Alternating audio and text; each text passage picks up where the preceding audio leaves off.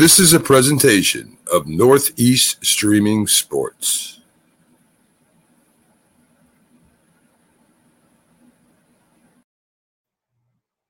Good morning, everyone, and welcome to the Mac and Jack Sports Show. We're back after what I guess we call a vacation, Jack. We had Thursday off. Keith and the Philly sports guy Pags filled in for us, and we've got a lot of catching up to do. A lot of stuff has happened in sports, but before we start that, Jack, how you doing today? I'm doing well, Mac. How are you? Good.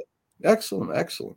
I guess we should get into the right away. Get into the last night's game where San Francisco beat Seattle 21-13. The defense dominated the game for the San Francisco 49ers.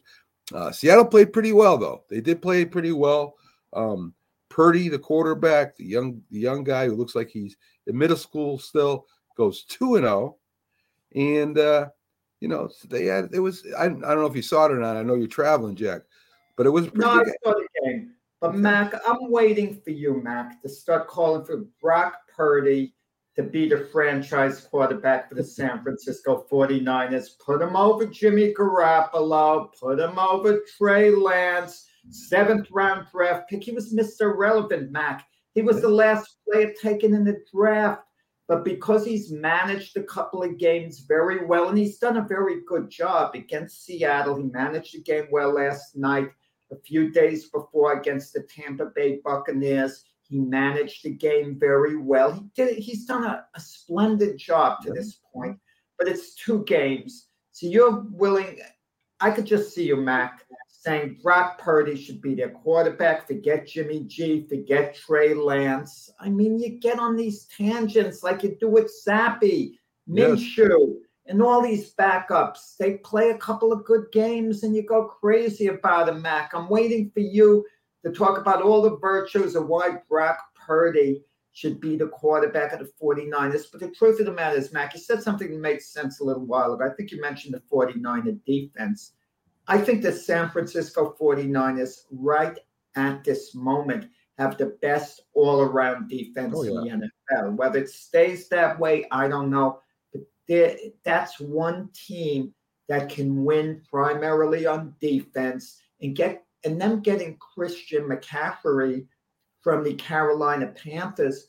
What a good move. I mean, they gave up some draft capital, like a 2nd, 3rd, and 4th draft pick. But you want to know something? They go to the Super Bowl. It's more than worth it because they have a real weapon. Yeah, no doubt. San Francisco is their defense is big. It's fast. The linebackers are great. They play together as a unit. They're violent.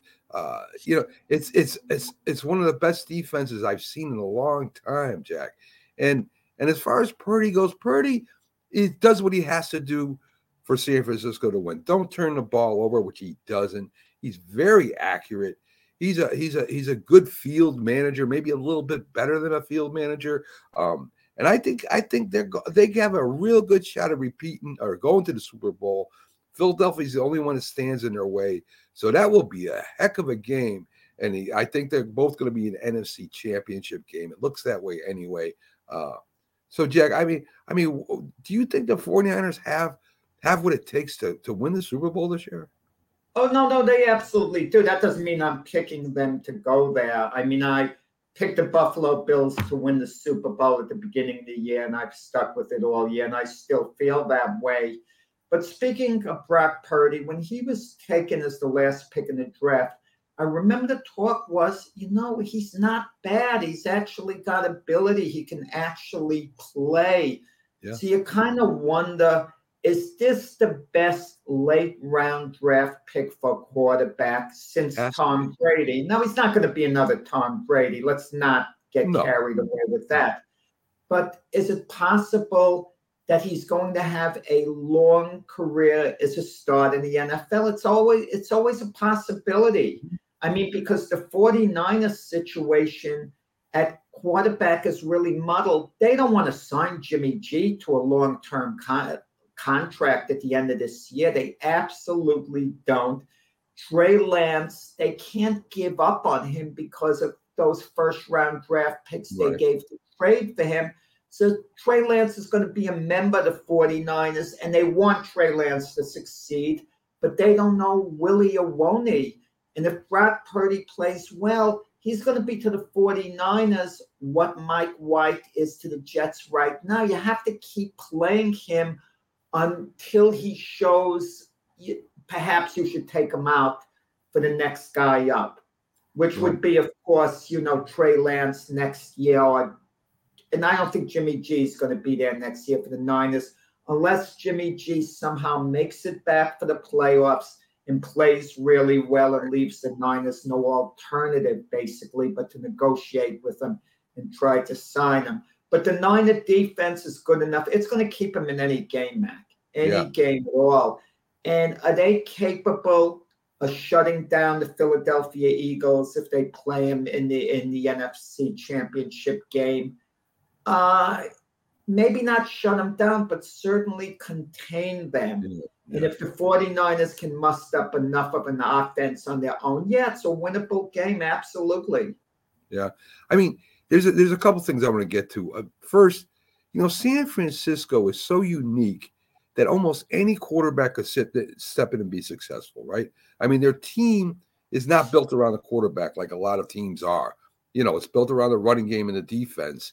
And you just got to go in there and don't mess it up, And I'm not saying that anybody could do it, but most quarterbacks could do it. And as far as 49ers and the Eagles go, it'd be a great matchup for a lot of reasons, right? You got a great, maybe an MVP quarterback there with two really good wide receivers going up against a defense and cornerbacks. And you watch the game. That safety there was going at it all game with Metcalf. Very strong, very tough. They were fighting almost every play. And that's the kind of team the 49ers are. So could their receivers handle that? I don't know. I don't know if their receivers could handle that kind of pressure. When you shut down DK Metcalf to the extent they did, and I don't know what the stats did, on one play, you could see Metcalf is so frustrated. He's holding as the receiver. He's holding. He's tugging on the jersey. But, I like what they do, what they have on offense. Not only McCaffrey, but George Kittle there. Deebo Samuel when he's healthy.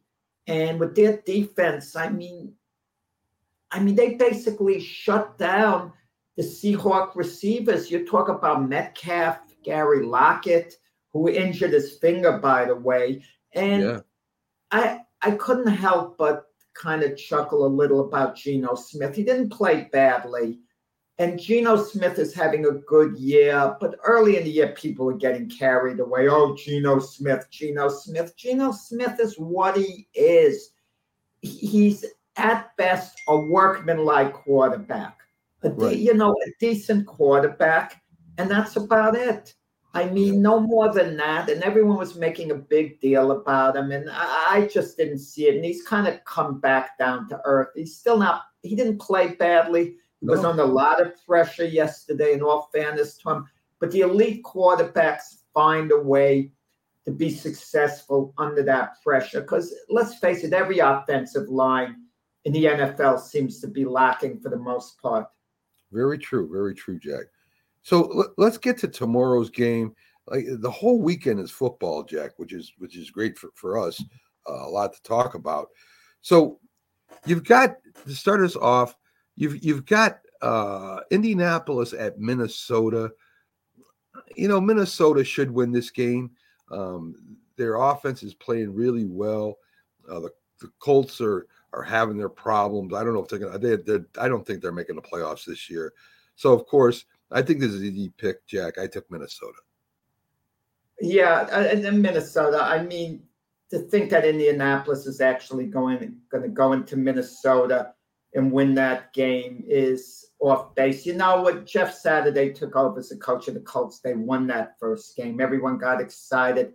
What a unique story. But Indianapolis has come back down to earth.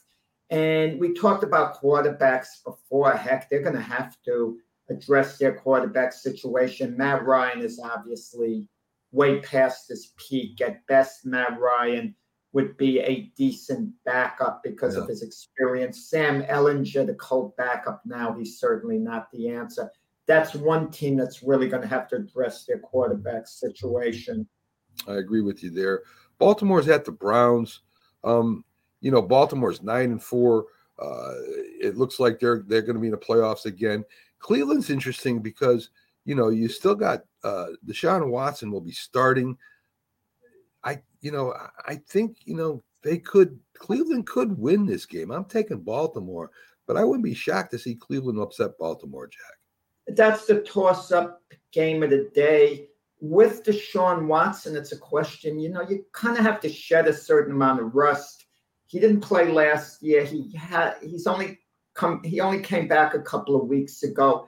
And when you don't get to practice with the team throughout the regular season, you're going to be rusty for the most part. Of course, for a given game, you could catch lightning in the bottle the way Baker Mayfield did last year with his new team, the Rams, just showing up like a day and a half before. Yeah. And then having that great game. But that could happen to anyone for like a given game. And I think the people in Cleveland know they're going to have to be patient. They're out of it this year. Deshaun Watson isn't an experiment, Mac. He's not a draft choice who you're watching, who comes to the NFL and then isn't performing, and you're waiting on him to fulfill his potential. Because Deshaun Watson has already been one of the elite quarterbacks in the NFL until he had his difficulty. And there's no reason why he can't be one of the elite quarterbacks again. But it's a question of working with his team a while, working with his unit. It might take 8-10 games to get it all together, okay, right, which runs into next year. So I think these remaining games are important for Deshaun Watson because it gives him a chance to connect with the personnel who's going to be there next year, connect with his coaches, connect with the Cleveland system. So he still might have some shaky moments, but make no mistake about it, they're paying him $46 million a year, Mac, basically all guaranteed. So for that amount of money over the next 4 years after this one, Deshaun Watson isn't going anywhere. He's the Cleveland QB. Oh, there's no doubt about that. So Miami goes into goes into Buffalo, sorry. And it's supposed to be snowing, a lot of snow up there. Some people are picking Miami to win that game. I don't get it. I don't think Miami will play well at all up in Buffalo with the snow. Tua came from Hawaii. He's probably never even seen snow, for God's sakes. So I think Buffalo wins this pretty handily, Jack. Yeah, I don't know what the temperature is outside of the snow. If it's not that cold by some chance, maybe you survive and you're just playing in the snow. But you're right, Mac. A warm weather team, they're practicing a warm weather climate all year, and then they go to Buffalo, and let's say it's 12 degrees out and it's snowing. I sometimes wonder about the mindset of certain players. Are they playing to win? Are they playing to survive? Just get out of there. Yeah. Play the game for, give it all you have. Maybe in the back of their mind, they're thinking, okay, we're probably going to be a wild card team anyway. We'll get them in the playoffs. Okay, this isn't a must game. Buffalo, for them, I don't want to say it's a must game, but it's close to it because they're playing for home field advantage. They want to get the bye, and they want all the playoff games in Buffalo, meaning 2 games they'd have to win to get to the Super Bowl. And right now they would get that bye. So It's a big game for them. And they also lost to Miami early in the year. So I think this is a way to kind of restore order for the Buffalo Bills, show that they definitely are the best team in the AFC East. Because if Miami should trip them up and beat them in Buffalo, Miami could say, we played you twice this year. We beat you twice. It's a little bit of a psychological edge for Miami, and then the division implications on the line as well. But I agree with you. I can't see Miami going in there and actually winning the game. But it might be competitive. It might be close. It could be. You're right. So in the standings, Jack, right at this time, it's before tomorrow's games and stuff. The AFC East, Philadelphia's cruising at 12-1. There's talk of NFC uh, East, yeah. yeah, there's talk of Jalen Hurts being MVP. Probably is the odds-on favorite to get that. Dallas is at 10-3. Washington at 7-5-1, and the Giants at 7-5-1. And of course, there's a big game tomorrow night with the Giants in Washington. This is Sunday night, I think. yeah, Sunday night. Sunday night, This is for Daniel Jones, this is probably the biggest game of his career. Is he really going to be the Giants quarterback next year? Saquon Barkley, they've talked contract with him this weekend. They still haven't talked to Daniel Jones. They're waiting on him. And Washington is a good team. I think the Giants, we'll get to our picks Sunday. But I mean, this should be a really brawl-out game, Jack. Mac, I'm not as high on Daniel Jones as you are. I think he's a serviceable quarterback. There's a reason the Giants haven't talked to him about a contract extension to sign him. They want to see him do something substantial. He hasn't been more than just a game manager. You can find game managers all over, Mac. It's true. I mean, we're talking about the Geno Smiths who are with the Giants, they're game managers. You can find them, just about anywhere. I hate to say it. You want difference makers. Let's see Daniel Jones go into Washington and rally this Giant team to a victory tomorrow. Let's see him be a difference maker in this big game.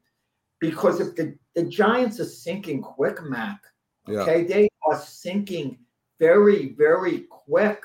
They've got 4 games to go. Can they win 1 game out of the 4? That's the question. Yeah. If they win 1 game out of the 4, maybe they can back into the playoffs. If they win 2 out of the 4, they're going to get into the playoffs. If they lose all 4, they won't.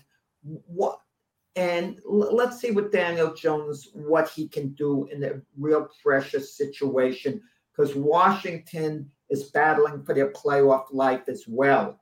Okay, and they're going neck and neck with the Giants to see who gets that 3rd spot. And there's also the Lions and perhaps the Seahawks still, who might have a say. And who knows, the Packers have a little talk about maybe running the table. Yeah. I doubt it. But we'll see. But the Giants are a team that's sinking quick, Mac. And can Daniel Jones stop that from happening? Yeah, I mean, it should be a heck of a game tomorrow night. Can't wait to see Sunday night. Sunday night. I keep saying tomorrow night. I'm thinking today's Saturday. So in the West, we have San Francisco 10-4, Seattle, who lost last night to the 49ers, 7-7. You've got Arizona at 4-9, and the Rams at 4-9. As we said, San Francisco should be one of the favorites to go to the Super Bowl. So let's talk about Seattle a little bit from yesterday's game, Jack. Seattle's defense played well, didn't run the ball really well. Geno Smith played good. I mean, he threw for over 300 yards. And they, by them losing, did help the Giants and the Redskins out, because now they're a game and a half to 2 games behind them. So Seattle's still alive, Jack, but they've got to play better. They've just got to play better. Yeah, I mean, Seattle's exceeded expectations. A lot of people thought they would be the worst team in the NFL, but the Russell Wilson trade obviously worked out very well for them. They drafted well. I mean, when you have DK Metcalf and Gary Lockett as your receivers, you have elite receivers over there. George Font, a good tight end, Walker, running back, good offensive line. Defensively, they've played well. I mean, there's a future there in Seattle now. Geno Smith, like I said, he's not going to be a difference maker.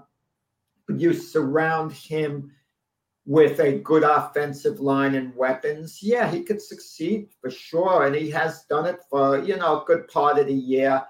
But teams tend to now come back down to earth. And Seattle's 7-7 now. Right.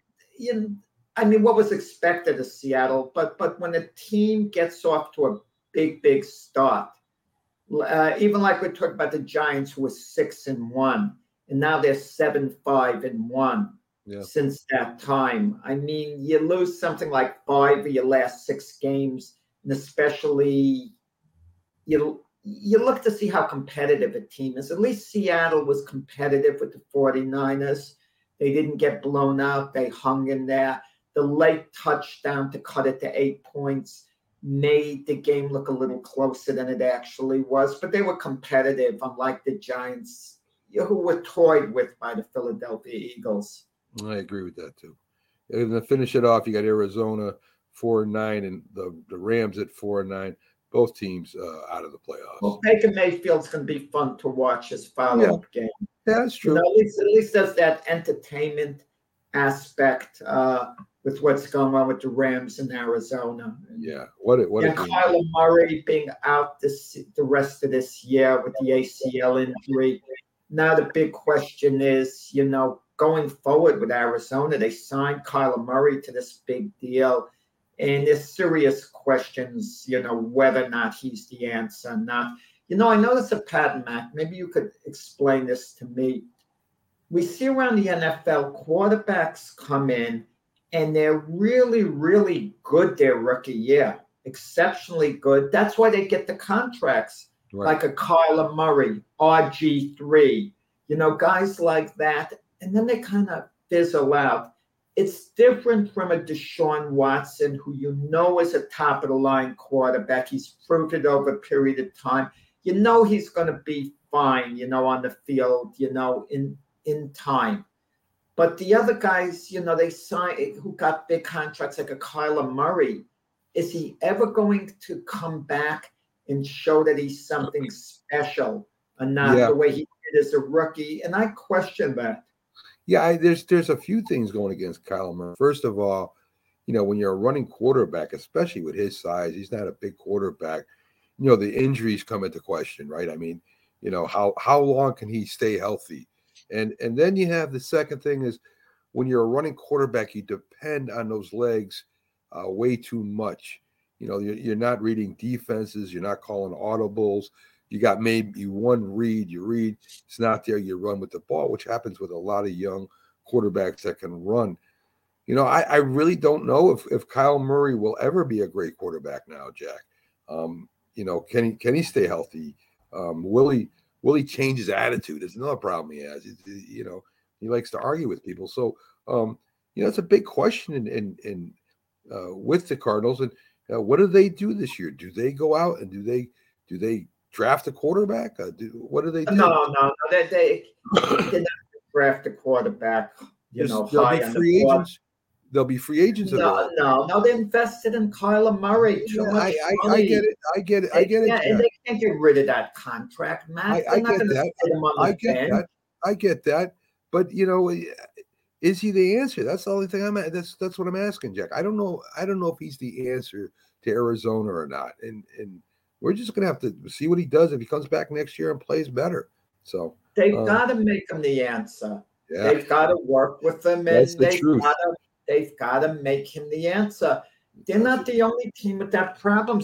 A number of teams are saddled with quarterbacks because of the investment they made in them. Denver, Russell Wilson has to be the quarterback next year. They've got to straighten him out. They invested too much money. We were talking about the 49ers before with Trey Lance. They can't just move on from Trey Lance so easily because it makes the whole organization look bad, everything they gave up to get Trey Lance.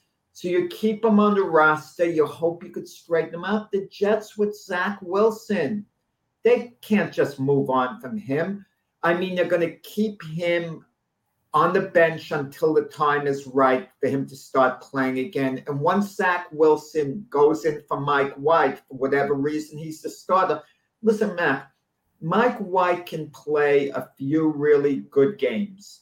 And then he could sit out one game for whatever reason because he's hurt. And if Zach Wilson comes in and plays a great game, they're going to continue with Zach Wilson because he's, in reality, he's lurking. And he's their guy. I don't know about that. Once in a while. I don't know about that. Once in a while, a backup can come in, take over for a perennial starter, and hold position. And I don't want to hear ancient history with Tom Brady and Drew Bledsoe. I'll talk about semi-ancient history, Dak Prescott and Tony Romo. Tony Romo's out. The Cowboys had every intention of going back to Romo. They wanted to go back to Romo. But Dak Wilson played great every single game he was in there. And he was doing it long term for about 10, 11 games in a row. So it made it impossible for the Cowboys to go back to Tony Romo. You never go back to your starter when your backup is playing great over a long period of time.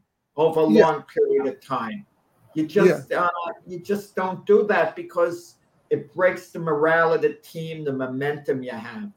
Hey, Byron, how you doing? Good morning. Yeah, Byron, we're just talking of Jack was just bringing up quarterbacks and how some teams have stuck with their quarterback even after Byron Williams. You got to introduce him to the people. That's true. That's true. We take it for granted. Like he's on the street. He's here every Friday, so I kind of take it. What's going on? What's going on, Byron? Good to see you in your Giants sweatshirt this morning. Yeah, I did a throwback today. I wanted Jack to see my throwback. I like that. I just sweated a lot. I sweated a lot, and this brought back a lot of memories, a lot of hard catches. I mean, some practice on the field, hard fields, and we went out to the California West Coast and stayed a week when we played the Rams and then we had to play the Raiders. So it bring back memories. And 49ers, we this deal here been through a lot. So yeah, I hear you. That's an old sweatshirt you mean you have on. Yes, sir. It still fits after all these years. I ain't gained about 5 pounds, I think. Yeah, because Jim Jeffcoat's clothes don't fit anymore here. Yeah. It probably won't go his head. The head then got bigger, though. No comment on that. So, Byron, let's get to the games. I don't want to go back to the other stuff. This Purdy guy. I mean, he's young quarterback. He played 4 years. A lot of people don't realize he played 4 years for Ohio State. In fact, he started the freshman year, and he's always seems to be under control and calm, and he continues that here with the 49ers. The 49ers, depend more on their running game and the defense than Purdy for sure. But, man, he's played good, Byron. Yeah, he started as a freshman at Iowa State, and, he had played, and he's a student of the game.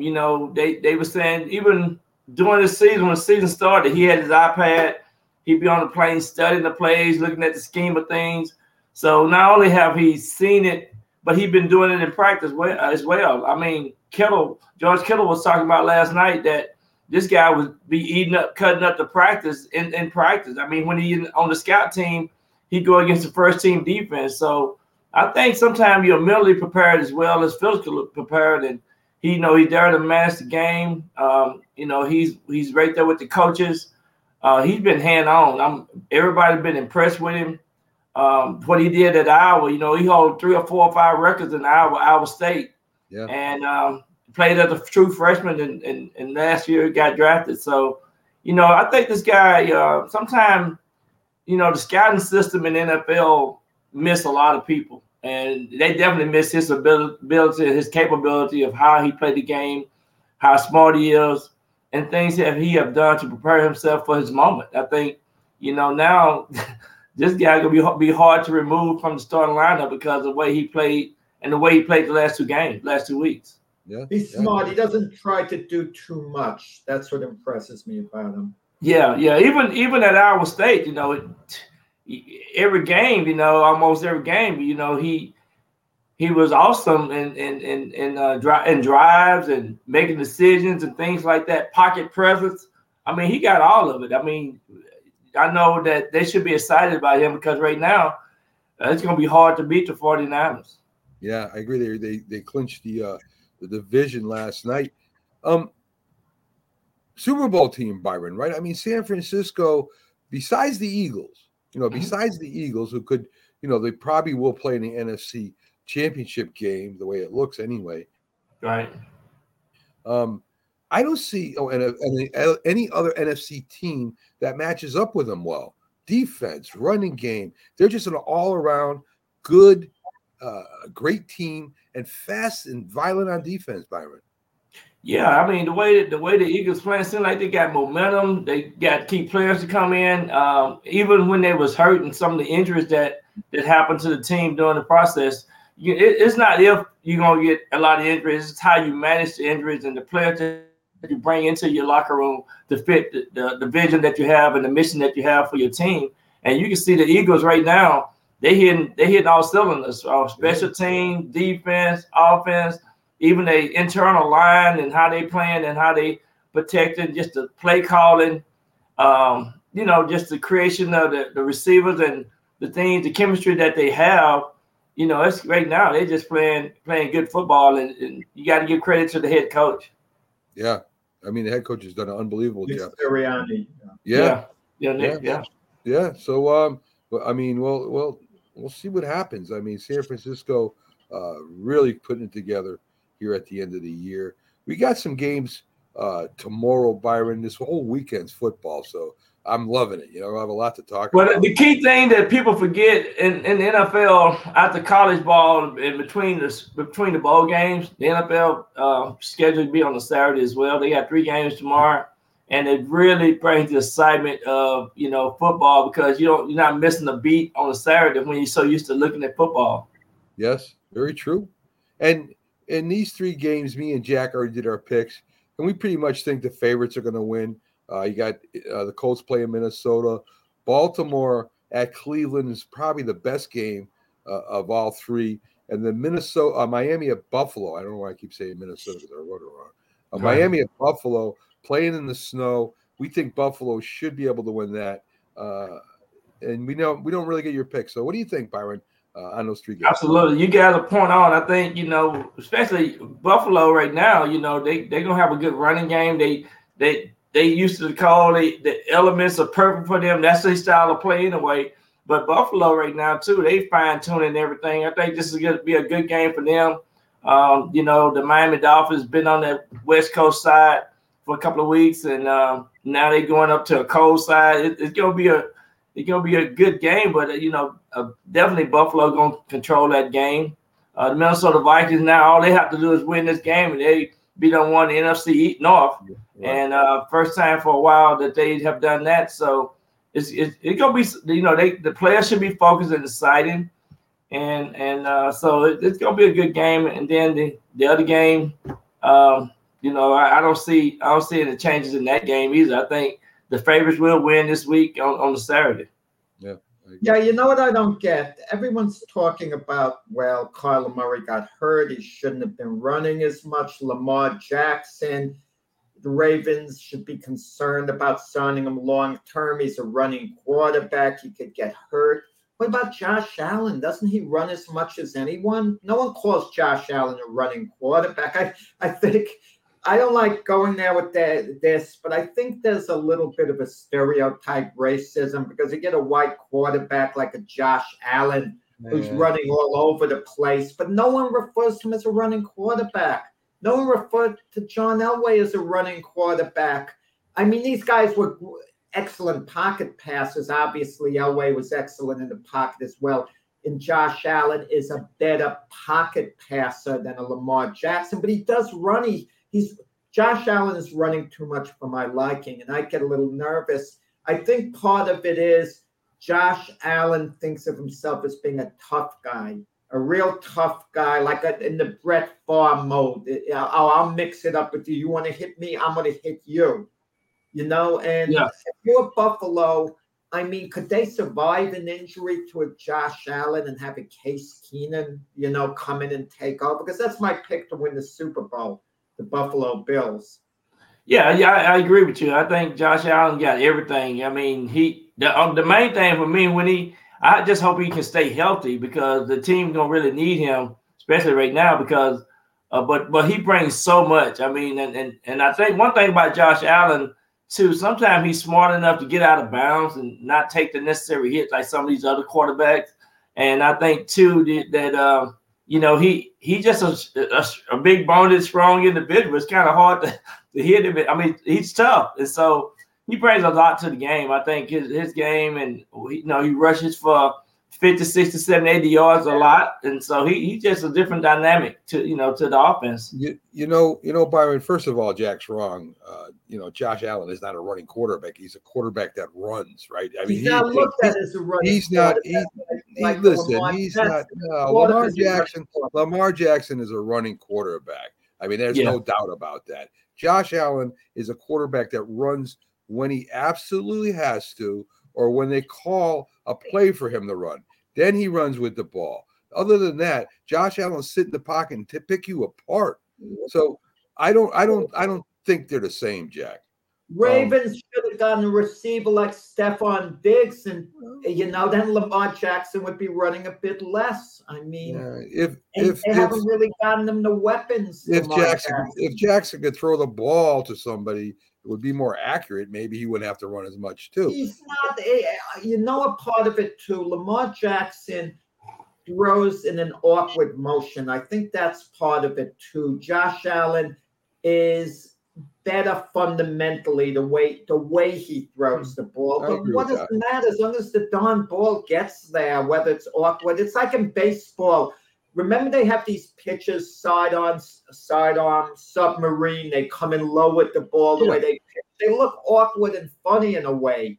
That's right. Lamar Jackson compared to Josh Allen, who looks more fundamentally sound. I mean, I think it's the image. If you look at Jackson and Allen, and correct me if I'm wrong, Lamar Jackson gets hurt quite a bit. Josh Allen very rarely gets hurt.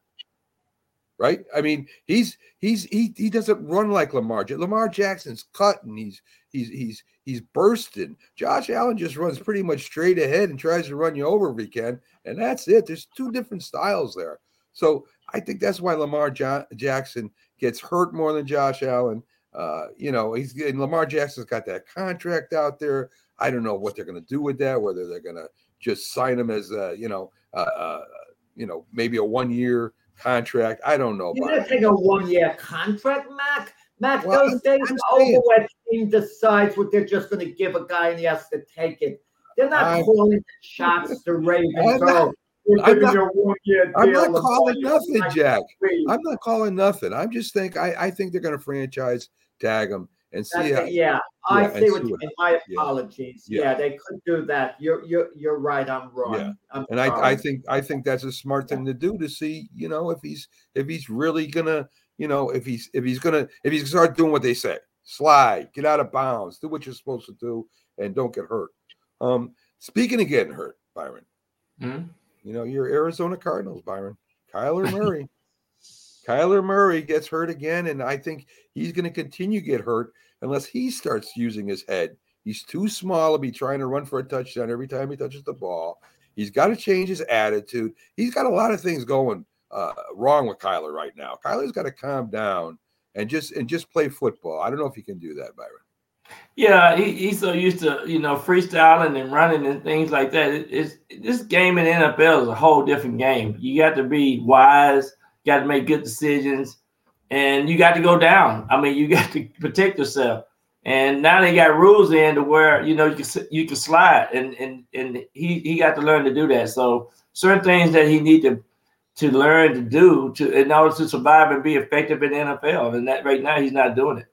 Yeah. I was talking earlier in the show, Byron, certain quarterbacks, they come in the league and they have a great year or two, and then they fade and they're never the same again for whatever reason. We saw that with RG3, great rookie. Yeah, he did get hurt in North Tennis to RG3. I don't like the way the Redskins at the time, handled the situation with him. But we saw with Kyler Murray, even if he's healthy, is he ever going to be as good as he was in the beginning? He could be. I hope he could be. But we see it all the time with these quarterbacks. They just, they're really good early in their career, and then they kind of just lose. And even Baker Mayfield, people don't realize it's 4 years in Cleveland. He had 2 good years out of 4, and he had an excellent rookie year, Baker Mayfield. He nearly won the Rookie of the Year award. I think he got edged out by Saquon Barkley. And then he was never hasn't been quite the same. Yeah, and I think too, sometimes these conventional offenses are not, and these freelance offenses that they have now, these run and shoot offenses is not really the key component that you need to be effective. I mean, just think, Brady and them had two running backs and protection, and had these tight end sets, and now you got these wide outs. So it's just going to depend on how strong your offensive line is for protection, but. Now these quarterbacks taking a lot more hits than guys back in the day. Even though they putting these rules in not to hit these quarterbacks, but definitely it's going to be hard to stay healthy. That's the main thing. 18-week schedule is a long time in the National Football League, and so it's all about how many hits. You get now, not counting the playoffs. Yeah. I guess they say 18 weeks because you get that free week off or whatever, the bye week. But my point is that these styles of offense that they're running now is completely different than back in, having the protection of your running backs. You have a fullback. Now that nobody hardly talk about a fullback. Just think about that. Right. Have the rules gotten changed for offensive linemen? Because the blocking is worse than it's ever been in all my years of watching football. That has a lot to do. I think that has a lot to do, Jack, with them not practicing hitting as they used to, going through the drills and stuff like they used to. I think that's the biggest problem today. And of course, Byron saying a wide open style, you get no help. You got to go one-on-one with some of these guys that, these defensive ends. How are you going to stop them? You can't. So, I think it's a couple things that are doing that. Good morning, Robert. Glad that you're on board today. Glad to see you. Speaking of quarterbacks, Jalen Hurts, is he the MVP this year, Byron? I know there's a few other ones out there you could talk about, but I think Hurts pretty much would be the MVP this year. Right now, he looking like it. I was telling me and Jim Jeffcoat last week. As of right now, at the moment, if you stop play right now, he would be probably the MVP. Just the season that he have and the things that he have done. The maturity that you see, the growth in what he's doing and how he's managing the offense. So, yes, I think right now he will be a top candidate. Yeah, I agree with that. Byron, he's been outstanding, Jalen Hurts. I've always liked Jalen Hurts. I give him an A grade individually for how he's done this. Yeah. But the Eagles have surrounded him in a very good situation. They address the offensive line, receivers, running backs, everything. It's like a well-oiled machine there, Philadelphia, and he's at the helm of that machine. So he hasn't had to really be a difference maker.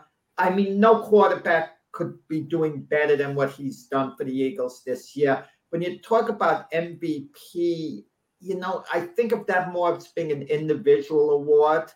Has there been any other individual player that's maybe stood out and maybe carried his team a little more? I think in terms of a Justin Herbert with the Chargers. I mean, the Chargers, everything has gone wrong with that team this year, but he's kept them afloat and in, a decent position to make the playoffs. To me, he seems like a little more of an MVP candidate, only because of all the adversity that Justin Herbert has been under. He's had to basically carry the team. That's just my thought. Yeah, and I agree with you. I mean, Justin Herbert is definitely an MVP candidate. I mean, I predicted them to go to the playoff in the AFC, and what he have done his first 2 years, to throw to have the season. He done broke the records of quarterbacks the first 2 years in the National Football League. So he definitely should be mentioned with Patrick Mahomes and those other guys as well, because of what he have done for his team. I mean, he literally have had injuries at the receivers positions and things like that, and they have overcame that because of Justin Herbert being able to carry his team, and he have became a leader on that team as well. Yeah, MVP has always been a crazy award to me. It's so hard to see the difference between MVP and best player and all that. But yeah, I mean, you could put Josh Allen in there. I mean, there's so many quarterbacks you could put in there, and you probably could throw a couple running backs and maybe defensive players in there too. Saquon Barkley, and maybe even Dallas Cowboys, their linebacker out there. You could say that too. Michael Parsons. Yeah. The deal is, it's just kind of like the Heisman. It's becoming more like a quarterback award. True. Very true. Very true. So, Byron, let's do a little bit in the standings here. You got the NFC East, of course. Phillies, they're all set. Home field advantage, 12-1. Dallas 10-3. Washington 7-5-1, and the Giants 7-5-1. Me and you, of course, we admit we're homers for the Giants. Listen, big game this Sunday night. I think this is the biggest game of the season for the Giants and Daniel Jones. Me and Jack talked about that. Yeah. Daniel Jones has got to show the Giants right now that he is the quarterback that they think he could be. I think it's in Washington. Washington's been playing really well. This should be a really good game, Byron.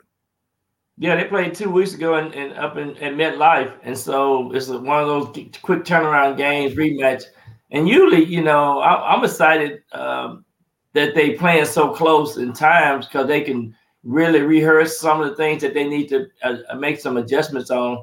And I think it's not going to be no home field advantage in this game. I think that it's going to be like, put the gloves on, let's go at it, and let's see who the best man win. And so I'm thinking that the Giants are going to go in and hopefully have a good game plan. And if Daniel Jones will be the key, I hope Saquon Barkley is healthy enough to rush and control the line of scrimmage, the offensive line.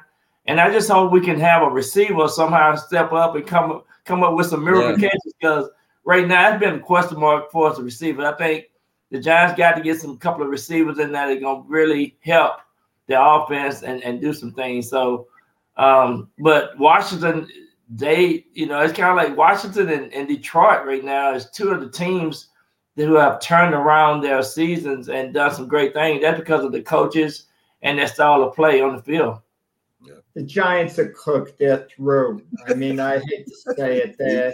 You need a shave. You need to go get a shave. You make that statement. You cannot make that statement until Sunday night. Call me Sunday night. Sunday, I will acknowledge this. Sunday is their last chance. Okay. If it's not their last Sunday, chance. They could at least be 8-1. They're probably losing their 3 games after that. And maybe if everything goes right, I don't know what their tiebreaker would be with Washington.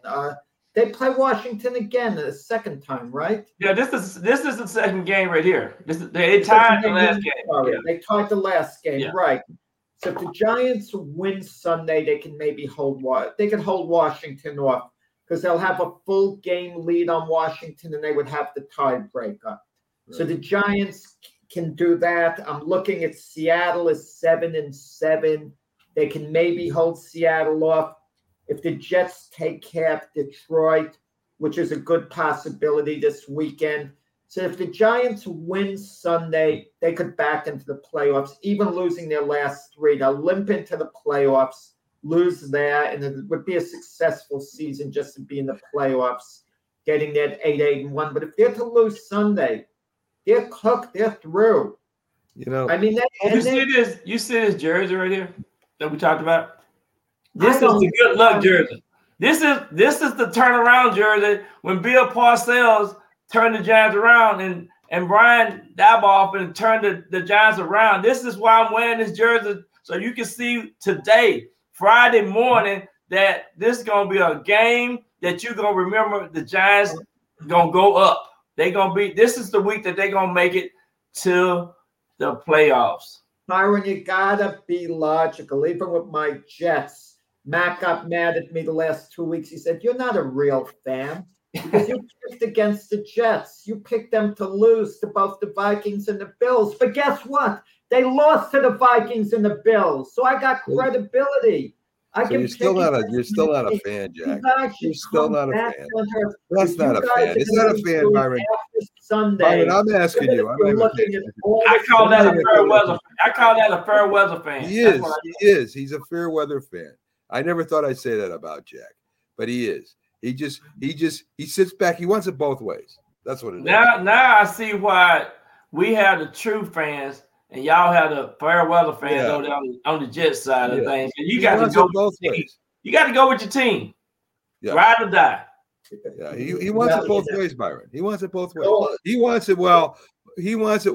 Yeah, I picked him to win, and they're my team and all this good stuff. And then when they lose, oh well, see, I told you so. I picked against them. He's not a fan. In over 50 years, the worst criminals aren't given sentences that long before the Jets have been to the Super Bowl. It's been over 50 years. That's why you got to get on that bandwagon. Weigh it down. I'm on the bandwagon again with the Jets. They got the games out of the way with the Vikings and the Bills, and now they're ready to make the playoff push. Yeah. Okay. All right. Yeah, we'll reserve judgment on Jack till the end of the season. That's what we'll do. Yeah, I can't believe it. No, I can't believe it either. It's saddening. So, getting back to the standings in the West, San Francisco at 10-4, as we already talked about at length, probably the best, most solid team, probably in the NFL. Seattle at 7-7, they played well. Whoa, Mac! Is it the most solid team in the NFL? All of a sudden, you're automatically putting them ahead of the Eagles?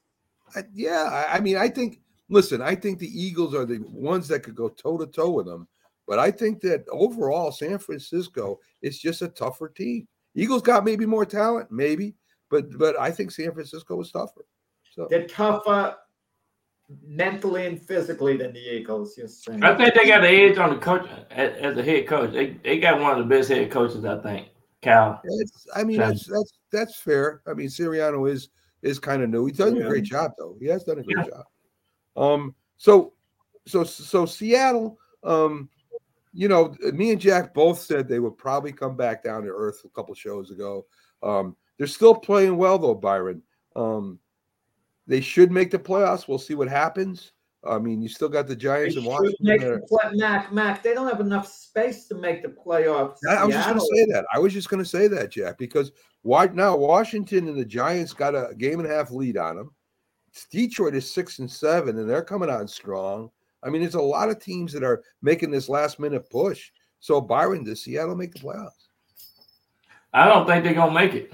I think the wild card is going to come from the East for sure. So I'm thinking that they're going to be a half a game out because the Giants and the Redskins got a half a game tied, which gave them that half a game. So right now, by them being 7-7, I think they're gonna boot them right out of the playoffs. Right, maybe so. All right, can my boy Aaron Rodgers run the table 5 in a row and get into the playoffs? No. Thank you. This is Aaron Rodgers. He's done it before. They were 4-6 one year. The year they won the Super Bowl with him. This is a new day. This is 2022. Finna go into 2023. It won't happen this year. I'm telling you. Speaking of the North, Minnesota 10-3. If they win one more game, I think they get the second place. I think they're in the second place. I think And Detroit pushing now 6-7, coming on strong. That coach has done an incredible job over there with that young team. Goff is playing better. Goff is having a good job. Goff is playing really good. Yeah. So Minnesota, they'll be up near the top. Are they good enough to? They're probably not good enough to beat the Eagles and the 49ers, but are they good enough to beat the Cowboys? They're good enough to beat the Cowboys. I just think they had a letdown when the Cowboys went up there, but the Cowboys scored 40 points on them that week. So I don't know. Anybody put up 40 points on you, they might have your wild card. They might know all the answers to defeating you. So I don't think the Vikings can beat the Cowboys. They already proved that. Mac, Minnesota doesn't clinch the second seed. It's not even close to happening. They're one game ahead of the Niners. I don't recall them playing this year. Unless they played, that would make it a 2-game lead. But they still got their work cut out of them for second seed. But sometimes you won the second, the third seed. It's not as big as it used to be because teams are thinking in terms of getting the bye. And I mean, the Eagles seem to be well in command, with only one loss. Yeah. And the bye and the buys, Byron, really aren't a big a deal as they were either. I mean, yeah, you only got one game to play, but you got a lot of time off. One game less. No, they up there. To me, it's very big because you're playing 2 games instead of 3 to see if you can go to the Super Bowl, and both those games are going to be at home, and you can rest your players the first week. It doesn't mean you're going there. Lots of teams who get the bye, they get upset, they get bumped, tripped up before getting to the Super Bowl. We know that. But just the math makes it simpler. You have to win 2 games instead of 3. Yeah, that's the deal. You have to win. I think it's more important who's hotter at the end of the year, like San Francisco. I think that's a lot more important than exactly. Who got the momentum going into the playoff is a big factor, I think. So let's get into AFC East, Byron. Buffalo, of course, in first. New England is starting to surge right now at 7-8, and the Jets are 7-6, and Jack thinks that the Jets will not make the playoffs this year. So we don't even want to talk. It's touch and go. Listen, the Jets could fall short of the playoffs and end the year at 9-8, and the year would be considered a success. It would be a building block year to big things. I mean, the fan base understands that. It's all about expectations. The thing about the Jets, too, in the games they've lost, they haven't gotten blown out. Yeah. They're not like the Giants losing 42-14 to the Eagles. I mean, they're in tough, competitive games, battling to the end. They lost 1-score games to the Bills and the Vikings on the road. I mean, they played them tough. They weren't expected to win those games, but they put themselves in the position where they could. So those are the good signs. And I like the Jets' chances to make the wild card better than the Dolphins' chance, just because of the way the offenses are looking and the way what happened the last 2 weeks with the Dolphins. I think the Dolphins going to play Buffalo this weekend. And I think the Jets might pull off the wild card in that AFC West. Yeah, in all fairness, AFC East. All fairness to the Giants. The Jets didn't play the Eagles this year either, Jack. So I mean, I can't see the Dolphins not making the playoffs. Even if they lose to Buffalo this weekend, I kind of see them regrouping. I think they're a little too good to collapse completely. I don't think the Dolphins, just because of the latter part of their schedule, is not that. I'm telling you, I think the Jets gonna play wild card, gonna be in the wild card position in the AFC East versus the Dolphins. Dolphins right now, all the arrows let out of them. They're not. I mean, they're not looking good to me. I don't see them doing that. They're 8-5 right now, Byron. They're 8-5. They're gonna be 8-6 this weekend. I'll tell you that now. They do have a tough schedule coming up, so you could be right. That's a possibility. So let's go to the AFC West, and of course we've talked about this forever. Russell Wilson, he may not even play this week, Byron. I mean, things are just trade looks like one of the worst trades in football history since Herschel Walker. And right. I think next year Russell Wilson will come back. He'll be better. He's a good quarterback, really a great quarterback, if we want to know the truth. So, I mean, this year, just chalk it up. They'll play hard because everybody wants to play for the contract and next year and all that good stuff. But Russell Wilson looks like he's through. I mean, he's through for. Yeah, I mean, he had a big old knot on his head, big concussion this past week. But he had a better game. Finally had a really pretty good game this past week. But for his leadership and the locker room control and people rallying around him and as a team morale, and you being a leader, it hadn't been that good for him this year. So it reflected on the football field. So. Yeah, Russell Wilson definitely got to spend a lot of time with his team and get some things reorganized with Denver, because even the fans are booing him and things like that. Just little stuff like that is not good. So, that's why Seattle traded him. Maybe we didn't see that, didn't know that. Yeah. Byron, you make a great point with Russell Wilson. He's going to be their starter next year, but he's already seemed to have lost the locker room, and he's lost the guys, and the hope that he brought to the franchise, he won't be able to bring the same hope next year. And what can he do about it? Can he reconnect? Can he get on the plane in the off season, go visit the receivers, throw to them, go to their hometown, and they might say, wow, he flew out to see me. Yeah. And then they're on the phone, the other teammates, he flew to see a number of teammates, and he could point out to them, Russell Wilson, look, I've had a Hall of Fame type career, but against you guys, I've had a Hall of Shame type career. I want to turn this around, okay, again, but I need you guys to be with me. I mean, is that his best course of action? You know, I think so. Yeah, I agree with that. I think that's what he's going to have to do. You got to either want to be a football player or either want to be a celebrity in Hollywood. And doing those things, what you just mentioned, going out and showing your teammates that whatever it takes, I'm gonna be here for you. We need to practice all night, all day, or whatever. Come out to a skill set, field practice or whatever. That's what he needs to do, because right now he done lost all connection with everybody that's on his team. Yeah, I mean,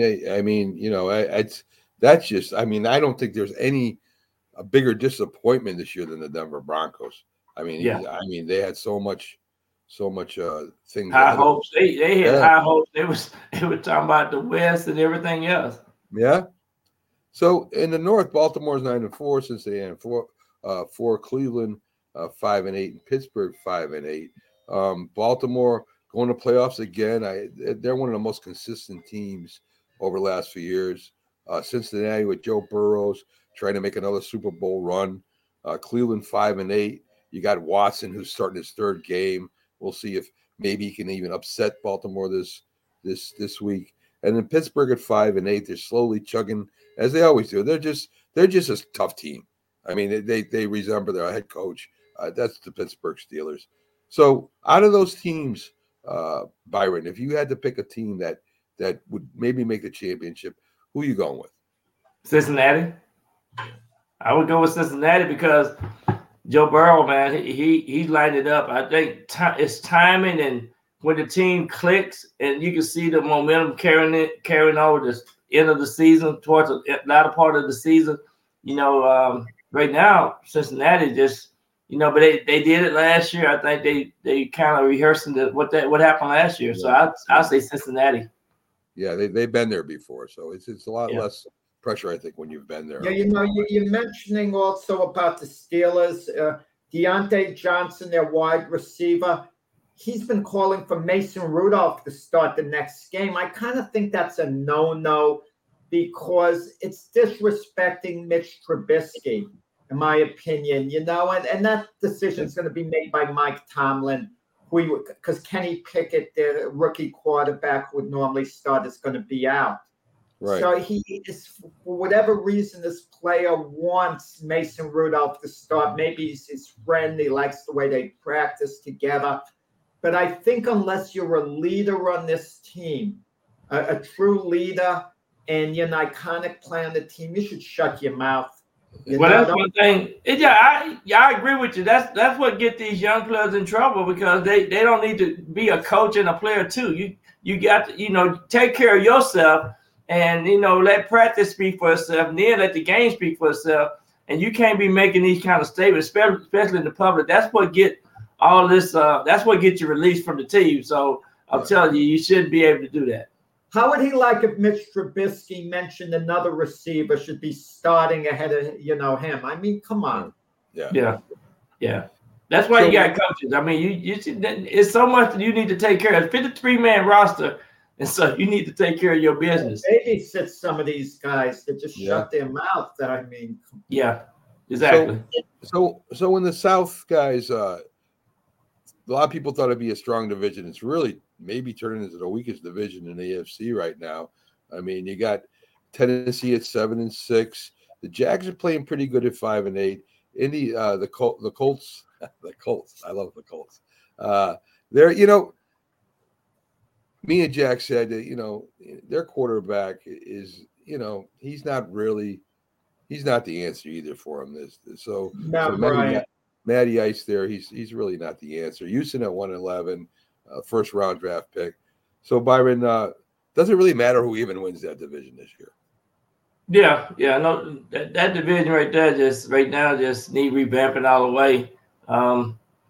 It's kind of sad, but I just think the way they did brought in Jeff Saturday and just a lot of things happened this year in the NFL that usually don't normally happen, and that division right there is the division that been very disappointing on competing and the structure. The Colts have always been very challenging and been one of the teams that highly respected, but right now they just got a lot of things to improve upon.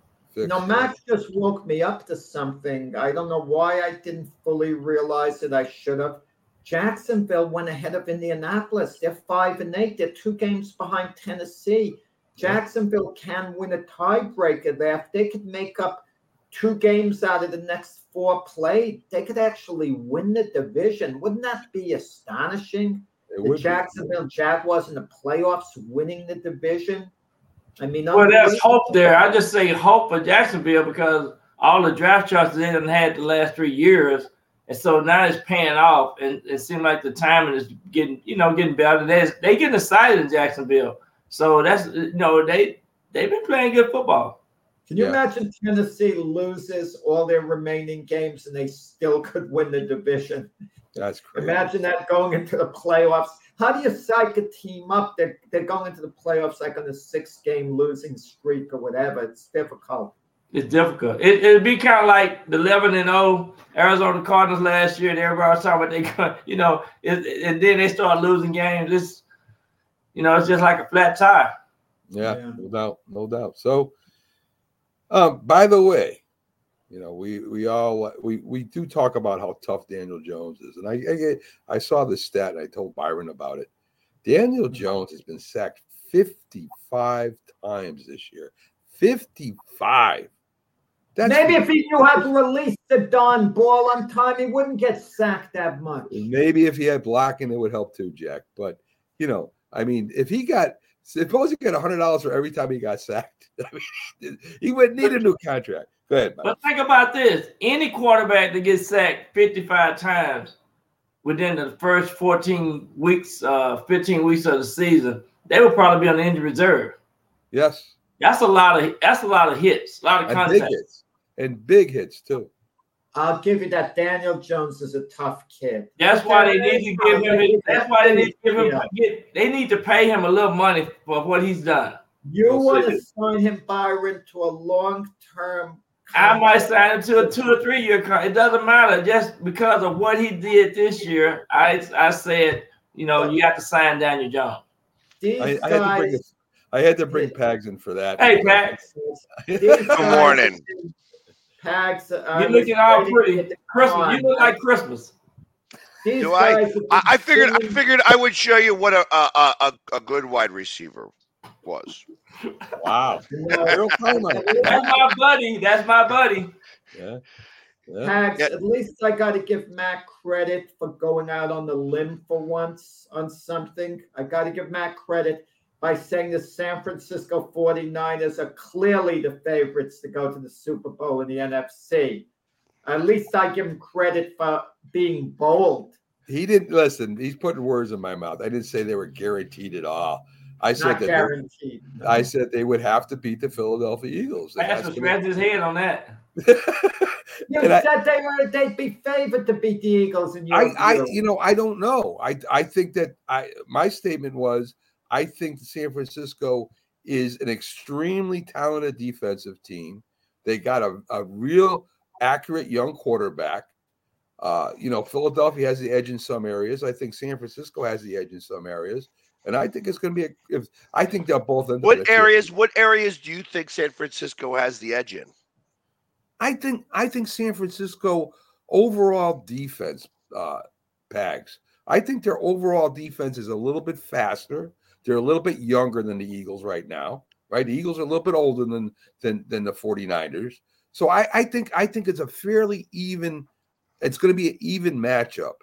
The question is to me, if that championship happens, are the Eagles going to be able Are their receivers going to be able to play against that tough San Francisco defensive backfield where you saw what I'm trying to remember his name, did to Metcalf? I mean, he come on now. Metcalf. Now, I mean, listen. The reason why he was able to do what he's able to do with the Metcalf is because Geno Smith is a check down master. So he can't throw very far. So you can't stretch the field. So they knew that. I watched that game yesterday, and you're right. They were all over those receivers. Yeah. You know, and the one thing I will give about the 49ers and their defensive backfield is that they are physical with the receivers. So they're on them, especially when you're in that 5 to 7 yard range. Once you start to get beyond that, there was some opening up. So as you saw, like when Metcalf, when he tried to throw the ball far, there was times where he could have hit his receivers. They were able to get the big plays against the 49ers. It was those short plays they weren't able to do. So, and that's what I kind of see.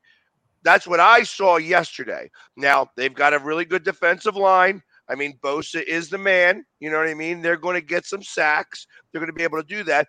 But again, the Seahawks offensive line is nowhere near what the Eagles offensive line is. No, Pax, I don't disagree. As you guys learned this week.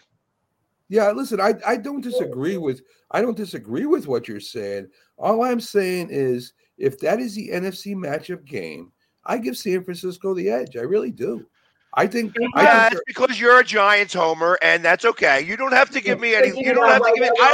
I'm not trying to impress you, Mac, and we don't have to impress you. We just got to worry about the Chicago Bears, like they all said this week. That they don't care. They don't care what Micah Parsons said. They don't care. One game at a time. Let's move on from Mac to Byron now. Byron saying last week's game with the Giants and the Eagles is just one of those things that the Giants are going to turn it around this weekend against the Commanders, win the game, get in the playoffs, and give the Eagles all they can handle in the playoffs. You know what? And they got to get to us first because, are they going to be able to get past Minnesota? Because right now they would be, if they beat the Commanders, they would be the number 6 seed, which means that they would be going up against, I guess, the 49ers. Yeah. Are they going to be able to handle the 49ers? I don't think so. It'll be hard. It'll be hard to have the 49ers, but we're going to definitely make the playoffs.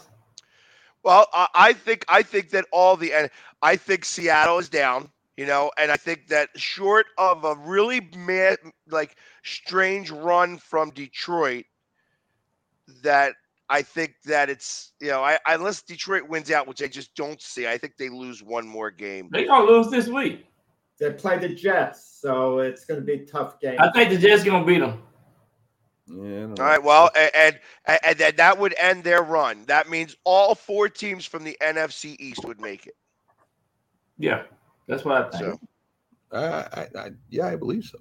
I mean, I said that a couple of weeks ago. Actually, in that case, the tie would help them.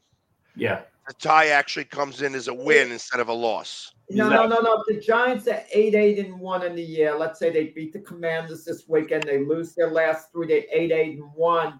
And Seattle is 7-7. If Seattle goes 2-1, Seattle would actually be 9-8. Seattle's done now. Seattle's done. The book is written on them right now.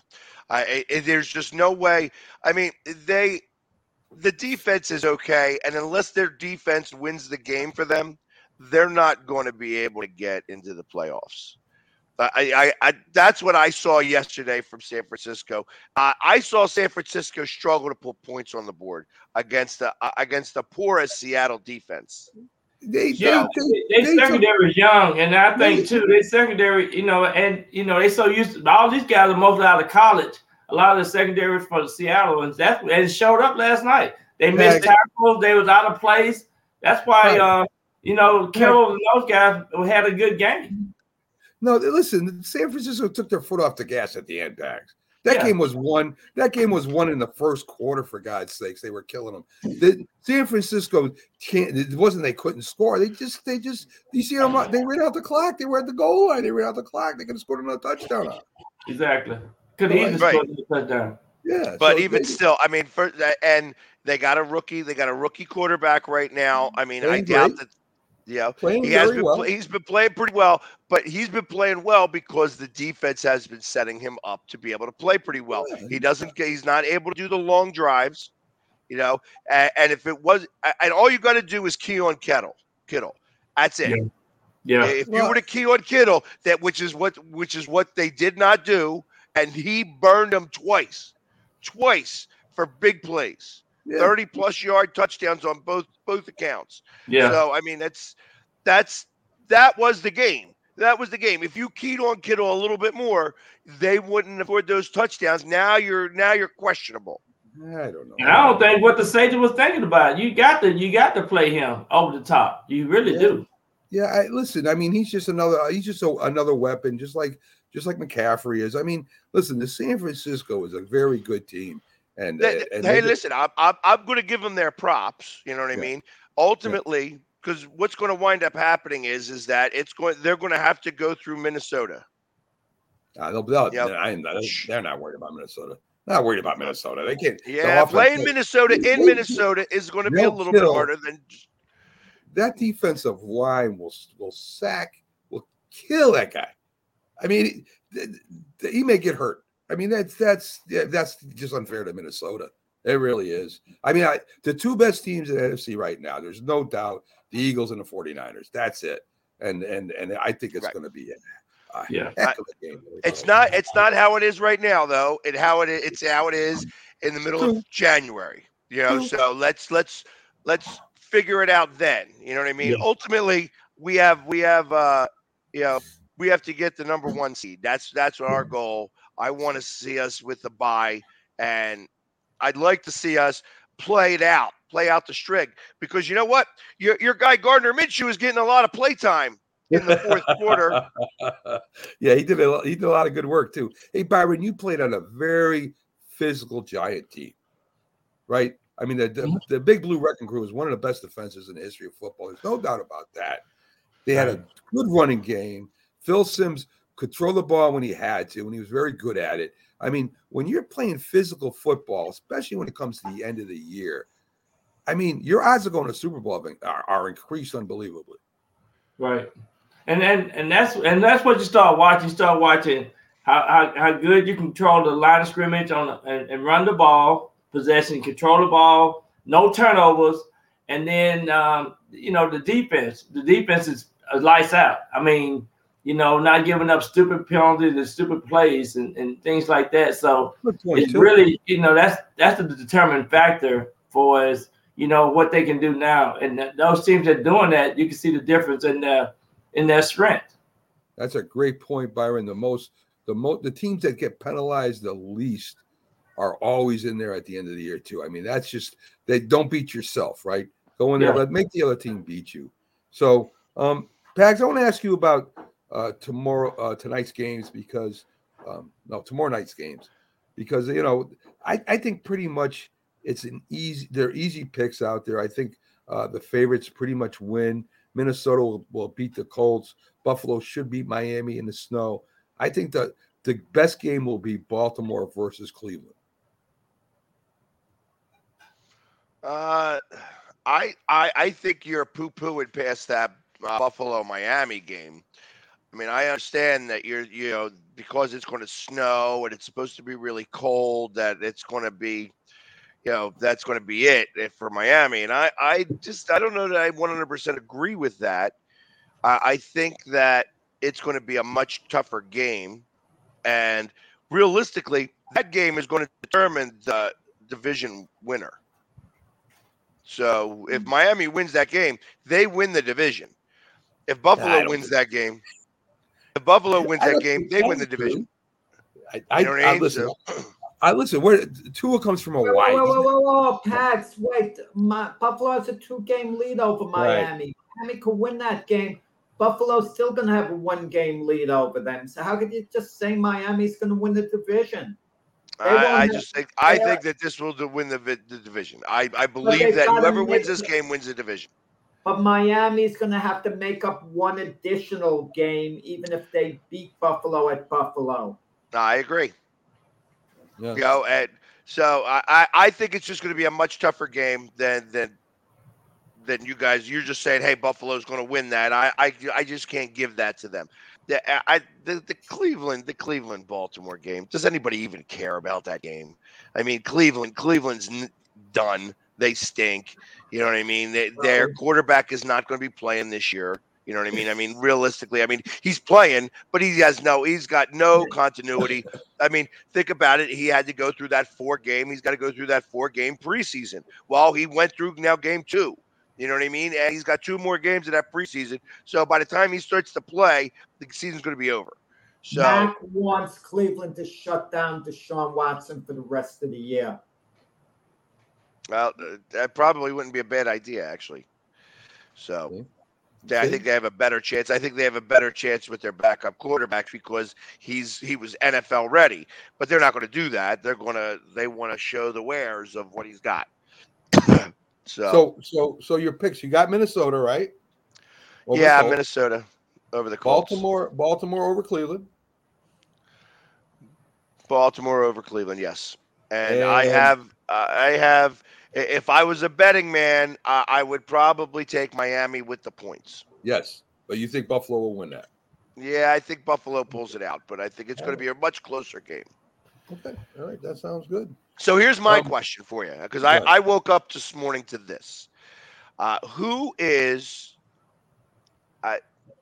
it's a close race for MVP between Patrick Mahomes and Jalen Hurts. Patrick Mahomes has over 1,000 yards passing more than Hurts. He's got 33 touchdowns. Hurts has got 22. Hurts has got 10 rushing touchdowns, and Patrick Mahomes only has 2. And he's got 600 rushing yards in comparison to Patrick Mahomes only got 200 rushing yards. Patrick Mahomes has 11 interceptions, and Jalen Hurts has only 2 or 3. And then wins against playoff teams. Jalen Hurts has 5, and Mahomes only has 2. Yeah, I mean, Byron, what do you think? I think I already said that Hurts would probably be the MVP, but you can't count out Joe Burrows. You can't count out Josh Allen. I mean, there's quite a few players that have a shot at that MVP this year. Don't you think? Yeah, I think right now Jalen Hurts is the leading candidate. I said that earlier, so I think he's just what he's done overall with interception ratio, touchdown, rushing, passing, getting the ball. What do you mean to his team right now? I think he's definitely the top candidate. I'm surprised you guys, Byron, Mac didn't mention Daniel Jones if they could win like 2-3 more games. Stop already. I mean, who cares who's the MVP to this point? Things are going to change in the next few weeks. I mean, who cares? And it's like splitting hairs. It could be almost anybody. I mean, there's a couple of defensives. Let me ask you this. Wait. Let me simplify it. Take those guys, put them out for the rest of the season. They can't play. Which team would be most affected? If Jalen Hurts, who I love, if he couldn't play anymore this year and Minshew took over, would the Eagles continue to win? Probably. It would be harder, though. It would be a lot harder, but they would probably continue to win. If Josh Allen went out, Case Keenum took over with Buffalo, continue to win, probably, but it would become a lot harder. If Patrick Mahomes was out, that's why I like Justin Who's Herbert. their backup quarterback? Well, that's it. But we don't even know. You announced who the backup quarterback was on either one of those teams. I don't know who the backup quarterback is in Kansas City either. I know it's not Nick Foles, but it could be Nick Foles. You know what I mean? It could be anybody over there. So it's like, I mean, you're saying that it's not going to be. I tell you what, there's 2 people on the Eagles right now that if you were to lose them, it would change the entire offense.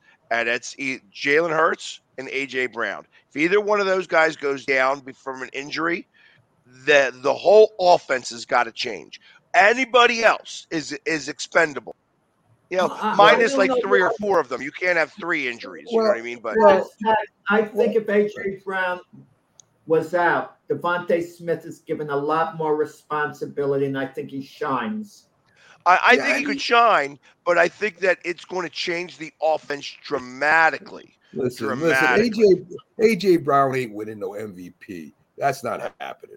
We weren't talking about him winning an MVP. I was just talking about how the offense changes dramatically. Yeah. Well, Listen to what I'm saying, Mac. Don't just put words in my mouth. I didn't say AJ Brown's winning an MVP. I don't know about that either. I don't know about that either. The Eagles have a really good team, Pags. I don't know if that's going to affect them a lot. I think one of the people we should consider is Joe Burrows. If he gets hurt, what happens to the Bengals? I mean, yeah. I mean that's something that needs to do. Good morning, Frank. Our favorite Eagle fan who loves getting on Pags first thing in the morning, and there you go. That's all right, Frank. He's going to be doing a lot of crying. He's going to be doing a lot of crying in February when we win the Super Bowl. He's got to deal with all that noise going past his house for the parade. There you go. So, as long as Ohio State doesn't win the national championship, Frank has managed to take it as hard as it would be. If Ohio State wins the national championship, he's going to disappear for a while. Guys, let's jump over to Major League Baseball for a minute. I mean, a lot of big signings last couple of days. The New York Yankees signed pitcher Carlos Rodon for a lot of money, of course. The Mets signed a couple of people. They got a Japanese pitcher. I don't know his name off the top of my head. And a catcher. San Francisco signs Carlos Correa for $420 million. 350. Is it 350? Okay. 350 for 13 years. All right, $350 million. That's a lot of money. And Noah Syndergaard's back with the Dodgers. Of course, the Yankees are trying to that makes their pitching staff even stronger. I mean, he's probably the number 2 pitcher on that staff. So what do you think, Jack? Pags, Byron, are the Yankees got a better shot at going to the World Series this year? Yeah, I'm impressed with the Yankees starting staff. I mean, they have one of the best starting rotations in baseball now with, Garrett Cole, Rodon, Luis Severino, Nestor Cortez. The 5th starter, maybe Frankie Montes, if he can regain what he had at Oakland, Clark Schmidt there. They still might have to address the bullpen a bit. Closers are hard to find. I think Clay Holmes, if he could be as good as he was the first couple of months last year, he could handle the closer's job. But big move, Rodon. Very big move for the Yankees. Pags, what do you think about the Mets getting? Again, I don't know the Japanese pitchers off my head, and they got an all-star catcher. Does this make them the favorites over there in the East? I think they Mets it up again. They're the Mets. They like to Mets it up. So I think that they'll come out strong. I think that the arms will get tired. I think that you have a very old staff. You got your 2 guys are over 35 years of age, so it's they're going to that's a question mark right there. I don't know about the Japanese pitcher. I guess we'll see. He could probably be a great pitcher. I have no idea. I guess we won't know until then. But they're the Mets, and they Mets it up all the time. All right, Byron. I know you follow baseball too. I saw the 62. I saw the 62. I saw the number 62 home run. I was at the Rangers ballpark over here when I saw Aaron hit that a 62 home run. Yeah. 62nd. Yeah. Yes. So San Francisco, they signed Carlos Correa to I think Jack said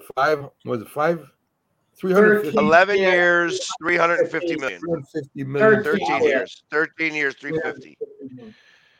So, I mean, the salaries in baseball, I mean, they're out of control, Byron. I mean, the NFL Besides the really, really outstanding players, they make that money. Good. I'm glad they got what they got, and they make their money. But the money is no longer to pay the bills. It's status, right? It is. I mean, just it's crazy this day and time. It just goes to show you how much money the owners are making, and there's a lot of money to be made as if you one of the top athletes in your sports. And of course, in baseball, you only have 26 guys on the roster, but definitely, you can get excited for the baseball players. And then the signing bonus is what the football players try to shoot for in the NFL. They try to get that big signing bonus. What do you think is going to be the repercussions of these large contracts in terms of the longevity of them? We have this year alone, there were 3 or 4 players that have signed up until they were 40 years of age. Now, assuming that once you start to turn 35, everything starts to deteriorate in a big way, that there has been less and less players making it to 40 years of age. Most of the time, you're done around 34, 35. So, but now you've got, like I said, 4 or 5 players this year, including one the Phillies signed that are going to be playing into their 40 years old. How is this going to affect baseball later on? Like in 6, 7 years, I think baseball will have a serious problem, because they are going to be stuck with a whole bunch of players who can't play baseball anymore, and they're going to be paying a lot of money. There's going to be a lot of Bobby Bonilla contracts out there. Good, Jack. No one looks at the back end of the contracts, unfortunately. They look at the front end. But let me say one thing. If a guy is signed like a Carlos Correa, who's 28 years old for 13 years to age 41, what are the contracts going to be worth in 10 years? I mean, the numbers he's getting in 10 years, the back end of the deal might not seem as bad. Look at the Bryce Harper contract with Philadelphia, okay? He signed for $330 million for 13 years. And to me, that wasn't a bad deal in the sense, if you were going to give him $33 million a year for 10 years, that's $330 million, meaning he's. And then you get 3 years free. You're getting 3 years free if you want to. But look at the back end. It's 8 years. I understand what it is you're saying, but when you're paying players that can't play, you could look at Carlos Correa is a great player. However, you could almost say that he's already starting his downside. No, he's not starting it yet. No, you could say that, though. I mean, last year he did not have as good a season as he did in previous seasons. So in 3 years, that could already start to be a bad contract. Now, when you say what's it going to look in 9 years, what are these contracts going to look like in 8, 9 years? I think that baseball is going to wind up having an awakening, and they're going to wind up having to pay these players a lot more money in a shorter time span, that you're going to start seeing. Now, you've already seen $40, $43 million contracts and stuff like that. You're going to start seeing $50 and $60 million contracts for 3 to 5 years rather than doing the longevity, because you're going to need to be able to get it done and out of the way as quickly as possible, so that you're not, holding bad money. Pags, good point. That's where Mac and myself used to get into disagreements with Francisco Lindor, the Mets shortstop. The Mets signed him 10-year extension, $311 million. $31 million a year. Lindor had an outstanding year last year, that first year, that deal. And Mac saying, now what do you think of the contract, Jack? Mac is gloating. And I said, Mac, of course he's going to be good the first 5 years of that contract. He'll be worth it. Let's see what goes on in the last 3-4 years when that contract is hanging around your neck, when he's really declining. And that's where you get the, was he worth $50 million this year that you could front load the contracts so that that's how I would start to think about how you're doing these contracts. I'm going to front load some of these years and then make it later in the back end. Well, as far as what Jack was saying, if the Mets win a World Series or a couple World Series, that contract is very valid. And as far as I could agree with that. And Bags, you're talking $40 million a year. I mean, where does this stuff end? I mean, when does the fans with the prices going up and packages going up, and I mean, where does this stuff end? I mean, it's got to end somewhere. Yeah, so think about this. It definitely can, because and then let's look at the Mets. Let's look at the Mets as a prime example. Okay, they are starting to get a little older. You know what I mean? If age catches up with the Mets, and it could very easily, not maybe this year, but next year, and all of a sudden you got an old group of guys playing baseball that can't win games. Now you got nobody showing up to the ballpark. That's when things are really going to start to hit sour. You know what I mean? Because right now they're competitive, and they're competitive during the right time in the regular season. When they went to the playoff time, they wound up getting knocked out, so you don't get any of that money. But right now, it wouldn't be the strangest thing in the world to see, that both good pitchers, both Scherzer and Verlander, get hurt in the preseason and can't start the season off. It wouldn't be unrealistic to have that happen because they're both over 38 years old. Can I say? I think Scherzer's like 41, if I'm not mistaken, and Verlander's 39. But I think the mentality might be that these general managers have to win now, because they might be thinking, if you don't win now, I'm going to lose my job. Let me sign a long-term deal. I'm not going to be here anyway in 10 years. And if they do win in the beginning, whatever. They're not worried down the road. I think owners, too, might be thinking, I might sell the darn team, a few years from now. I'm not worried 10 years from now. The next owner will pick up the contract, maybe. There are different ways of looking at it. I mean, we're looking at it like what's really best for the team, long-term all around it. But they're thinking, the professionals, win now or we're going to get fired. It's very possible. It's very possible. But it's all about winning. It's all about winning now. But I don't see too many owners trying to sell teams though either. So no, that's something hard to do. Well, look at the Mets. They signed Brandon Nimmo, good outfielder, who's 29 years old, to an 8-year, $162 million contract. You mean to tell me he's not gonna hit some bumps in the road in that 8 years? Maybe the last 3-4 years he's going to be very mediocre. And you're paying them over $20 million a year. Yeah. I mean, how much do you think it's going to cost the two new franchises to come into baseball? There's going to be two franchises that come into baseball here within the next 2 to 3 years. Which cities? I think Nashville and Vegas. Billions. I don't think any moves into Vegas. Oakland doesn't get to move into Vegas. They're not going to move them. I think that Nashville and Vegas are going to be the two franchises that wind up coming in. Is it $1.5 billion? Is it $1 billion? Is that going to be the fee? I'm taking $5 billion.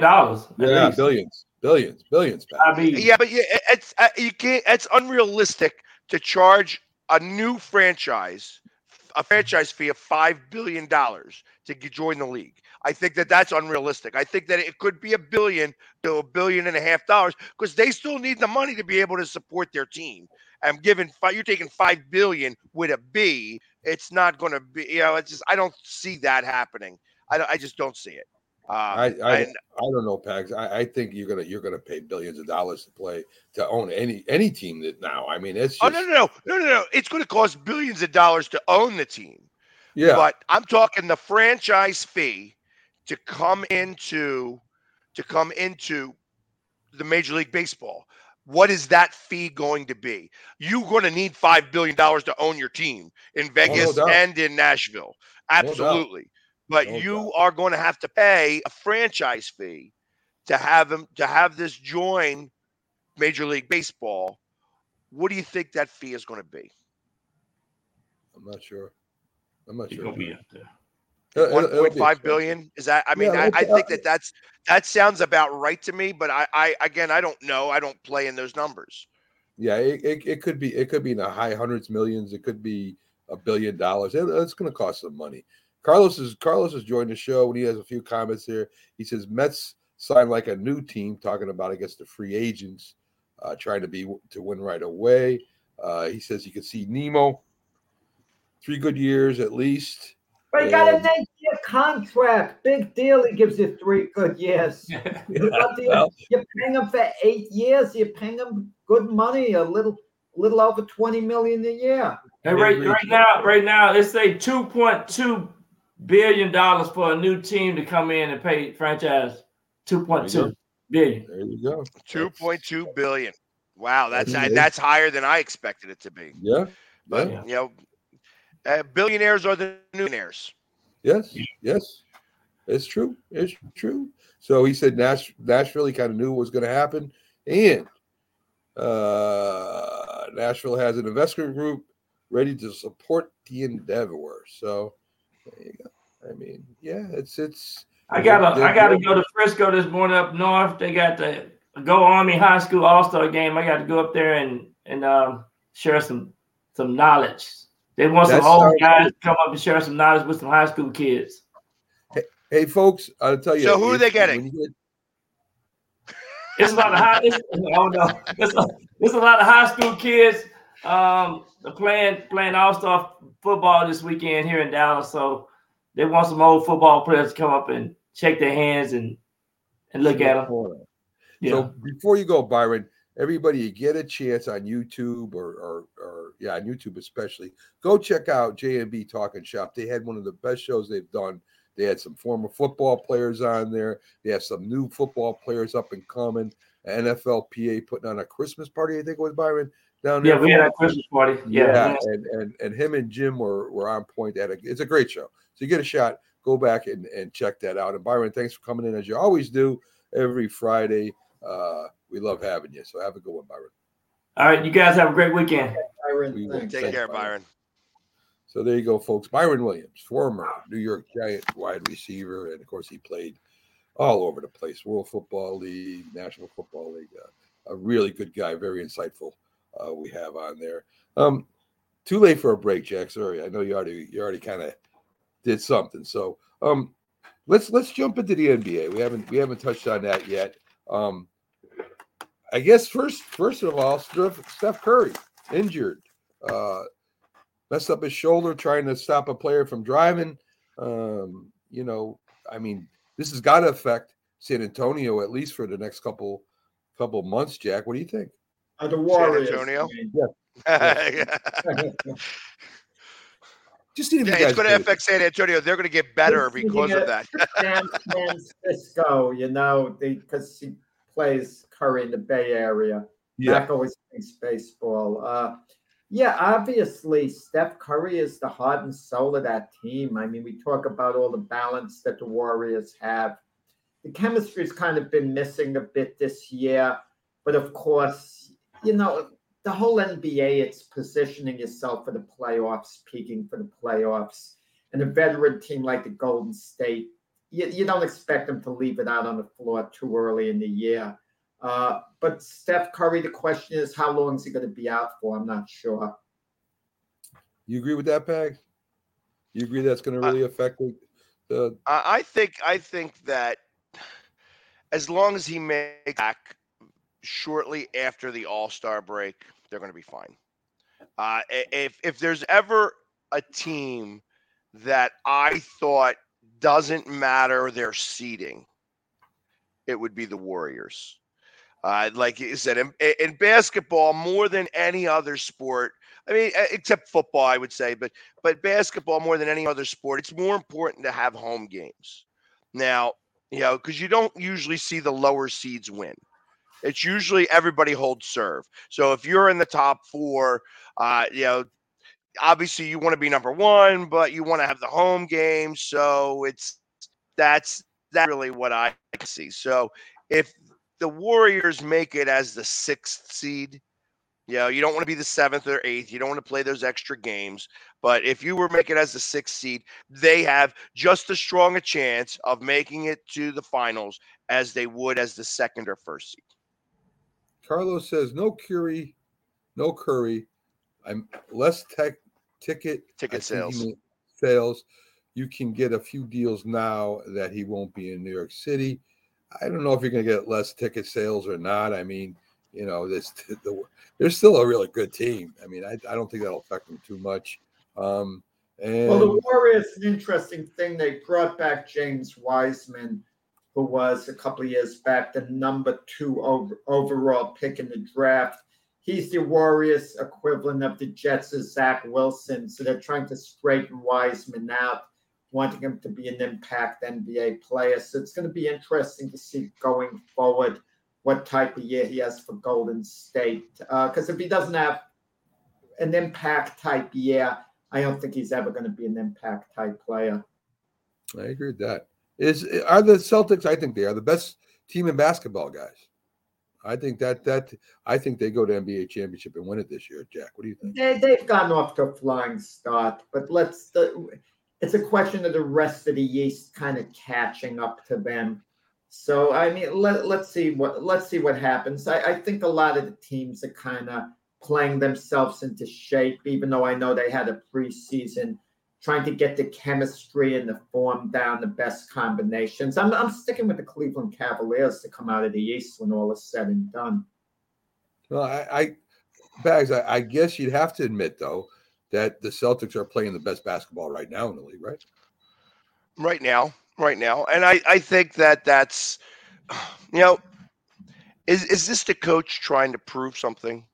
Obviously that they had that coaching change because of all the stuff that went on. Is this him? The one thing I think about with basketball is you don't want to peak too early. And are they peaking a little early? And that's what it is. Yeah, that you're going so hard right now when it doesn't matter as much. Every win matters, obviously. So let's call it for real. And they do have a great team. So it's not a matter of, sometimes they could probably go at 80% and still beat some of these teams. So it's not a matter of having to go all out and ball each time. But is it? You don't want to peak a little too early. The Phoenix Suns were the best regular season team in the NBA. They were absolutely outstanding.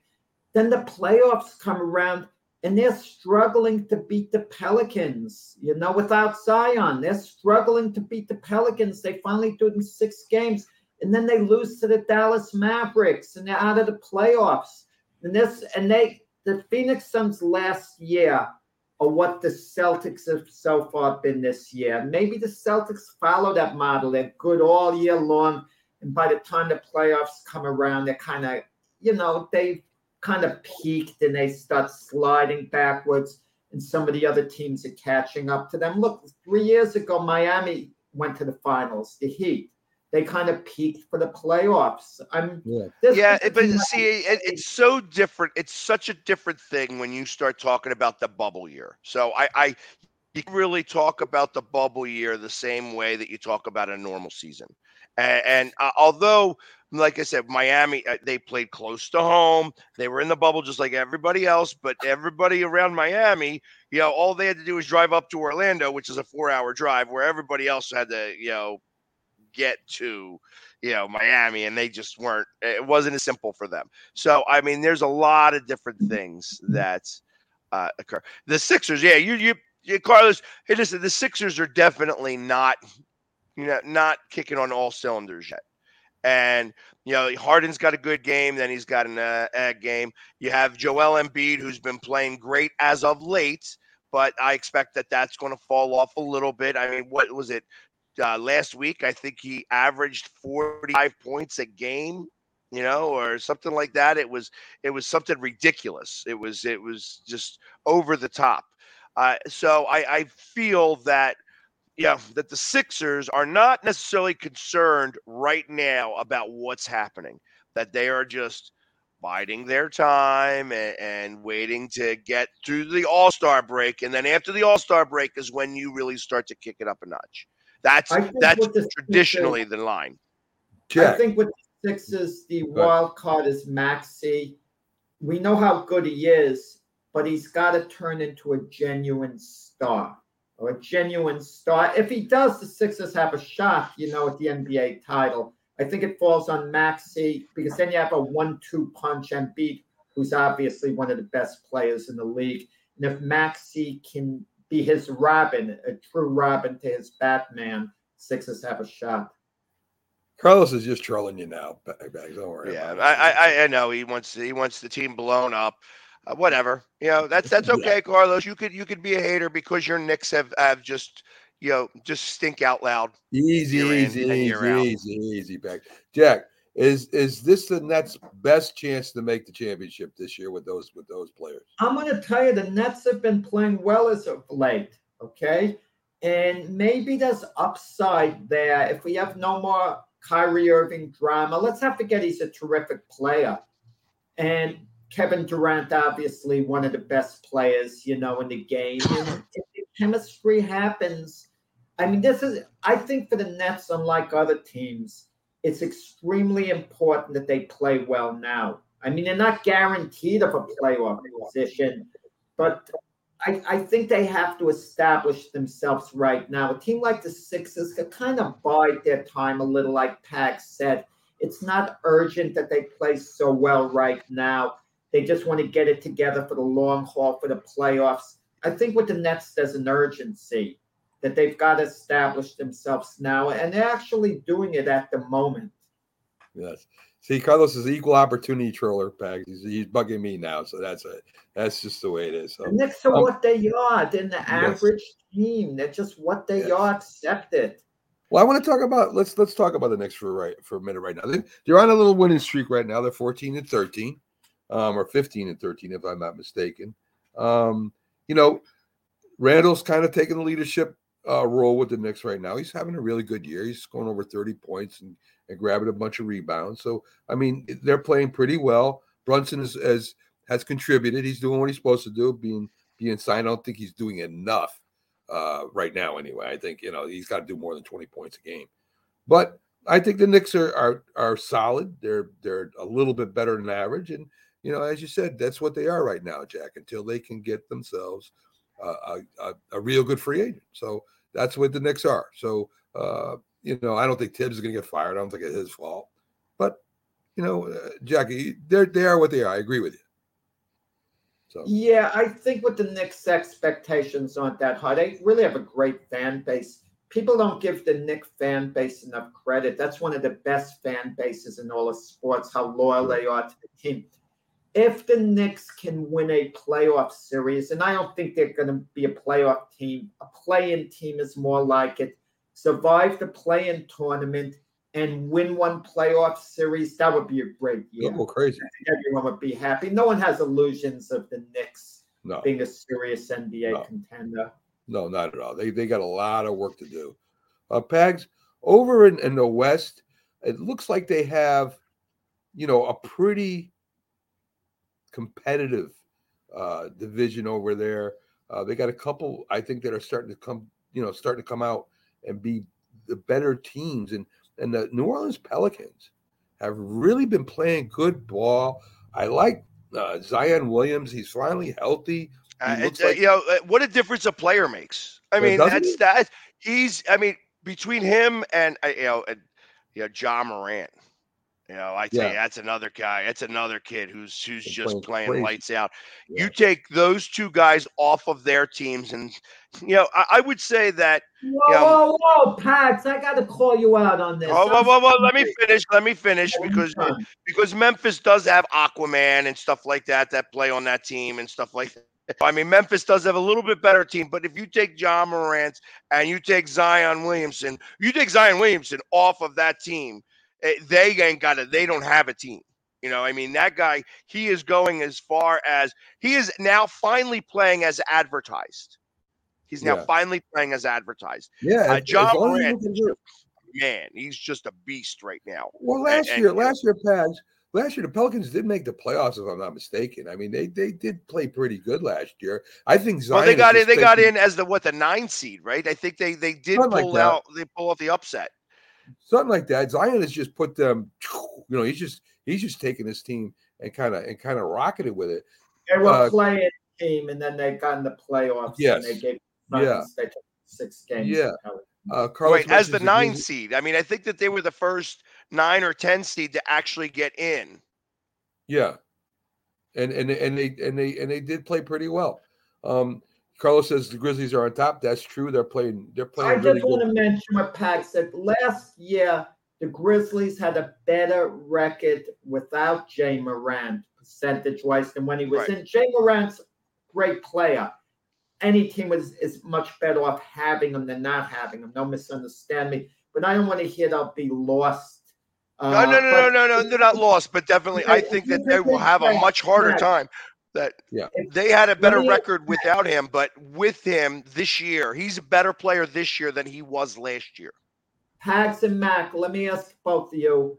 If you could redraft, when they were drafted in the same class, Zion Williamson went number 1, Jay Morant went number 2. If you could redraft with considering injury history, this or that, would you redraft Williamson 1, Morant 2, or would you go with Morant number 1? What do you think, Pags? That's a tough one. I mean, I guess I like the defensive side of Williamson better than I like Morant's offensive side. That I think defense still wins championships. So in that alone is the only reason. Either way, I think you'd win in that draft. The only concern I would have about Zion is the injuries. Right, he's a big boy, and you know he gets injured because you know he's so heavy and so and he's had problems, injuries. Morant is a skinny dude too. So what? I mean, he's a slasher. I don't know. I think I would probably go with Morant. I'd probably go with Morant. So that would be my first round pick. Okay. College basketball, of course. This is very early in college basketball. Right now, Purdue is in first. University of Virginia is in second. UConn in third, 11-0. They're playing some good ball. Alabama at 8-1. Houston 9-1. Tennessee 9-1. Texas 7-1. I think that's Kansas City is 8-1. I'm not sure. Arizona's 8-1. And Arkansas is 9-1. One story that we covered already, Pags. I don't know if I got your take on it or not. Of course, Griner was released from a Soviet Union prison. You know, I don't want to get too political. I just think that there's, she's made a star because she did something wrong and got arrested. I don't get. I get the concern and the publicity and all that stuff. I don't know. It's a really crazy thing. What do you think, Pat? So the only issue that I have, like we got her out of there. I am a firm believer that anybody who is over there abroad and imprisoned deserves to get out of there, and whatever our government can do to do it. Now, I mean, obviously they, who we traded for, the trade definitely looks like it worked out better for Russia, whatever would have you. Let's beyond that part. The problem I have is that she was told beforehand, do not take any substances into this country. It could be detrimental. They were pushed on this. They signed waivers on this, and she still decided to do it. And then the government had to do all of this dancing around like monkeys to get her out of there. And that's what it is. We were made to look a little foolish. And Yeah. that was the problem I have with this. Not it. I'm not being political in any way, shape, or form, because ultimately I'm happy that she got out. You know what I mean? Now, am I happy that we lost the trade? No. Am I happy that that we still have a POW that's over there who helped out our country and we still were unable to get him out? No. That being said, you can't put that all on the table, because it wasn't all on the table. And everybody's saying, oh, well, we need to go get him out now. We got to do whatever we can to get him. It just doesn't work that way, No, it and doesn't. ultimately, I'm happy that she is home. I hope she has a better respect for this country in general because of everything that happened, and that she has learned her lesson that, hey, listen, when somebody says don't do something, I better not. Well, Pags, I'll just say one last thing. And Jack, if you want to say something too, fine. Me and you were both in the military. We both went overseas. And when they go over, they think it's the same as our country. And it's totally different. They got totally different rules. They're a lot more unforgiving. And their prisons over there are not even close to what our prisons are, even though going to jail anywhere is terrible. I think that she's just lucky. She's just lucky that somebody decided that we decided to go get her. That's all. And Jack, if you got one more thing, that'll be it. Yeah, not much. I could just comment on LeBron James when she was there in prison, saying, why would she even want to come back to this country? That's LeBron James. Doesn't get called out on remarks like that. So that I'm more annoyed at him, than I am actually at Brittany Griner. And she'll make more money. She'll make more money from telling her story than she will have ever made playing basketball. But she might be a nice person, Pax. The people she flew back with on the plane, the officials, they were saying how impressed they were with her. She was asking them questions about them. She wanted to sit down and talk with them. They were really impressed with her as a person. If we knew her, we might like her a great deal. So it's an unfortunate situation. Like I says, I'm happy that she is out of there. You know what I mean? That's really what's most important. That, okay, she did something wrong. Did she deserve to go to jail the way that she did? No. She's got a very strong life lesson out of this. Very strong life lesson out of this. I agree with that 100%. And she needs to help share that, because it's not just Russia that is this issue. You know what I mean? This was more of an type of situation. She felt entitled enough to bring that over there. That's what this is. She made a mistake. Yeah, but you were told not to. She was told not to. You can't have this. You can't do this. Well, again, guys. I think we're in overtime like the NFL. We should do a coin flip. Who talks next? Again, guys. People really believe that the world is the same as they live here, and it's not. And that's the biggest lesson I wish I could send some of these people over there to find out what real poor people are and stuff like that. But now we're really going crazy. Folks, have a great day. Have had a real spirited show today. Thank you for tuning in. The likes, the loves, the people viewing us today. Big games tomorrow night. We'll have the debate show tomorrow for you. Pags, you're going to be there too, right? I'm going to be there, and I'm at Chicago. All right. Okay. So join me, Jack, Doc, and Pags tomorrow on the debate show. Have a great day, folks.